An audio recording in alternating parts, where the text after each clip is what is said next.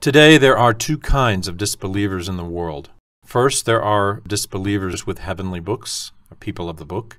These are Jews and Christians. They believe in the rising after death and in eternal life after death. Second are the disbelievers without a holy book, that is, mushriks, who do not believe in the one Allah. These are polytheists, and they don't believe in Allah, the creator of all. Some of these disbelievers, by using state oppression, cruelty, and torture, prohibit worshiping and the teaching of religion, and some of them, through words that provoke feelings of goodness and humanity, cause others to fall into debauchery. They also cause them to be deprived of moral and religious knowledge. Putting forth false stories and mendacious examples, they deceive millions of people. They train them as religiously ignorant people. In other words, on the one hand, they talk about civilization, science, and human rights, and yet, on the other hand, they animalize human beings. This is a policy followed by British spies. Please see our books entitled Confessions of a British Spy and Documents of the Right Word. People of Europe and America have holy books. Copernicus, the founder of modern astronomy, was a priest in Friedenberg. Bacon, the greatest physicist of England, was a priest belonging to the Franciscan Church. The famous French physicist Pascal was a priest and wrote religious books while exploring the laws of physics and geometry. The famous Richelieu, who was France's greatest prime minister and the one who brought France to the leading position in Europe, was a high-ranking clergyman. Also, Schiller, the great German doctor and poet, was a priest. Bergson, the French thinker and a world-famous philosopher, and his books defended spirituality against the attacks of materialists. Those who read the books Matière et Mémoire, les deux sources de la morale et de la religion, and Essai sur les données immédiates de la conscience, will eagerly believe in religion and the next world. William James, the great American philosopher, founded the sect of pragmatism. In his book Religious Experiments and others, he praised being a believer. French Dr. Pasteur, who had studied on infectious diseases, bacteria, and various vaccinations, willed that his funeral be performed with a religious ceremony. Finally, Franklin Delano Roosevelt, an American president who administered the world in the Second World War, and the British Prime Minister Churchill were Christian believers. Many scientists and politicians whose names we cannot remember were all persons who believed in the Creator, the next world, and angels. Who can ever claim that those who disbelieve are wiser than these people? They would have been good Muslims if they had seen and read Islamic books. But reading, even touching Islamic books, was prohibited because it was deemed a grave sin by their priests. Those priests prevented people from attaining happiness both in the world and in the hereafter. Please see the 26th chapter about social justice, socialism, and capitalism in the 38th chapter of the second fascicle of Endless Bliss. Imam Ali radiallahu anh said, Muslims believe in the next world. Disbelievers without a heavenly book deny it. If there weren't a rising, disbelievers would not gain anything and Muslims would not suffer any harm. But since what disbelievers believe will not happen, they will suffer eternal torment. Islamic scholars prove their words true and respond to the attacks of disbelievers through reason, knowledge, and science. Could rising be denied if Muslims did not prove their words to be true? Even if being under eternal torment were only a probability, whose wisdom would take the risk of it? Nevertheless, torment in the next world is not only a probability, but an obvious fact. Then it is unwise not to believe. On the other hand, some enemies of Islam, seeing that through reason and knowledge they won't be able to vitiate the sound iman and belief of the people, and that they only display their own disgrace, resort to tricks and lies. They pretend to be Muslims, write false articles that seem to like and praise Islam, but in these articles and statements of theirs, by disputing the essential and basic principles of Islam, they cast a bad light on them, as if they were not part of Islam.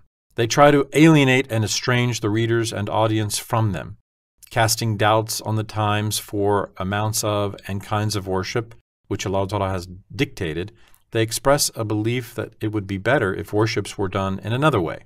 Knowing nothing of the delicacies, uses, and values that are hidden in the inner soul of worships, they consider them as a medium for simple and primitive functions, and they act as if they were trying to correct them. It is a defect in men not to know something. It is all the more funny and pathetic to interfere with something that one doesn't understand. And the Muslims who obey and believe such ignorant people and suppose them to be wise are even poorer and more stupid. And some of those insidious and ignorant disbelievers say, yes, Islam commands developing good habits, being healthy, working hard, and it prohibits evils and matures people. These are necessary for every nation. Yet there are also social rules and the rights of family and community in Islam. These were established in accordance with the circumstances of ancient times. Today, nations have grown larger, circumstances have changed, and needs have increased. New rules and laws are necessary to meet today's technical and social improvements. Rules in the Quran cannot meet these needs. Such words are the absurd and out-of-place thoughts of the ignorant who do not know of Islamic laws and Islamic knowledge. Islam has declared clearly what justice and cruelty are, what rights and duties people have towards one another, families and neighbors towards one another, people towards the government, and government towards one another. Islam states what a crime is, and it has put basic rules upon these unchangeable concepts. It has not limited the practicing of these unchangeable rules on all events and happenings, but has commanded them to be practiced in accordance with common usage. In the book Dural al-Hukam, a commentary to Majalla from Article 36 onward, it is written, the rules depending upon nas, ayats and hadiths with open meanings, or a dalil, that is a proof, does not change in the course of time. However, the rules depending upon customs and common usage may change with time. The hukm-i kulli, that is the general rule, does not change, but its application to events may change in time. In worship, common usage becomes dalil in order to give clarity and to inform people of a rule which is not declared by a nas. To classify a custom as common usage, it must originate from the time of the Sahaba-i Kiram, and it must be known that it has been used by the mujtahids and that it has continued to be used. In the rules of muamalat, transactions, customs prevailing in a region which don't contradict a nas also become dalil. These can be understood by scholars of fiqh. Allah Ta'ala has established the Islamic religion in such a manner that it addresses every new development and invention in every country, showing toleration and latitude not only in social life but also in worships. The Islamic religion has given men freedom and the right of ijtihad when they are confronted with different conditions and necessities. During the times of Hazrat Umar, the Umayyads, and such a big empire as the Ottoman Empire, large communities of various people living over continents were administered with these divine rules. Muslims' accomplishments and glories have been famous throughout history, and in the future every nation, big or small, will attain comfort, peace, and happiness in proportion to the extent to which it obeys and practices these unchangeable divine rules. Nations and societies which deviate from the social and economic rules declared by Islam will not escape hardships, suffering, and trouble. It is written in history that this has been so with nations in the past, and so will it certainly be in the future. History is repetitive. Muslims should attach great importance to national unity and solidarity. They should be extremely active materially and morally in making their country stronger. They should learn the teachings of the Islamic religion very well. They should abstain from harams, and they should pay their debts to Allah Ta'ala and His born slaves. They should be embellished with the beautiful morals of Islam and should not cause harm to anybody.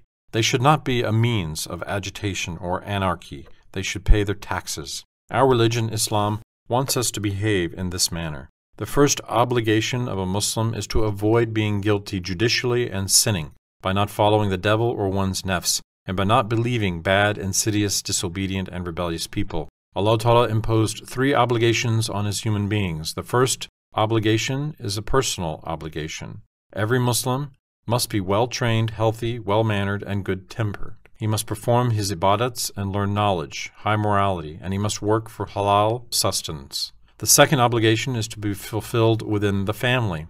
One must observe the rights of one's parents, children, and siblings. The third obligation concerns those which must be performed within the context of the society. These are the obligations relating to a Muslim's neighbors, teachers, family, the people he employs, the government, the state, and people belonging to different religions and nationalities. It is a must to help everyone, not to insult or hurt anyone, to be helpful towards everybody, not to revolt against the state, the government, the laws, to observe everyone's rights, and to pay taxes on time. Allah Ta'ala does not command us to interfere with governmental and state affairs. Allah Ta'ala commands us to help the government and to avoid provocation. Then Muslims should feel haya, or bashful, towards Allah Ta'ala. Haya, or bashfulness, is from belief, iman.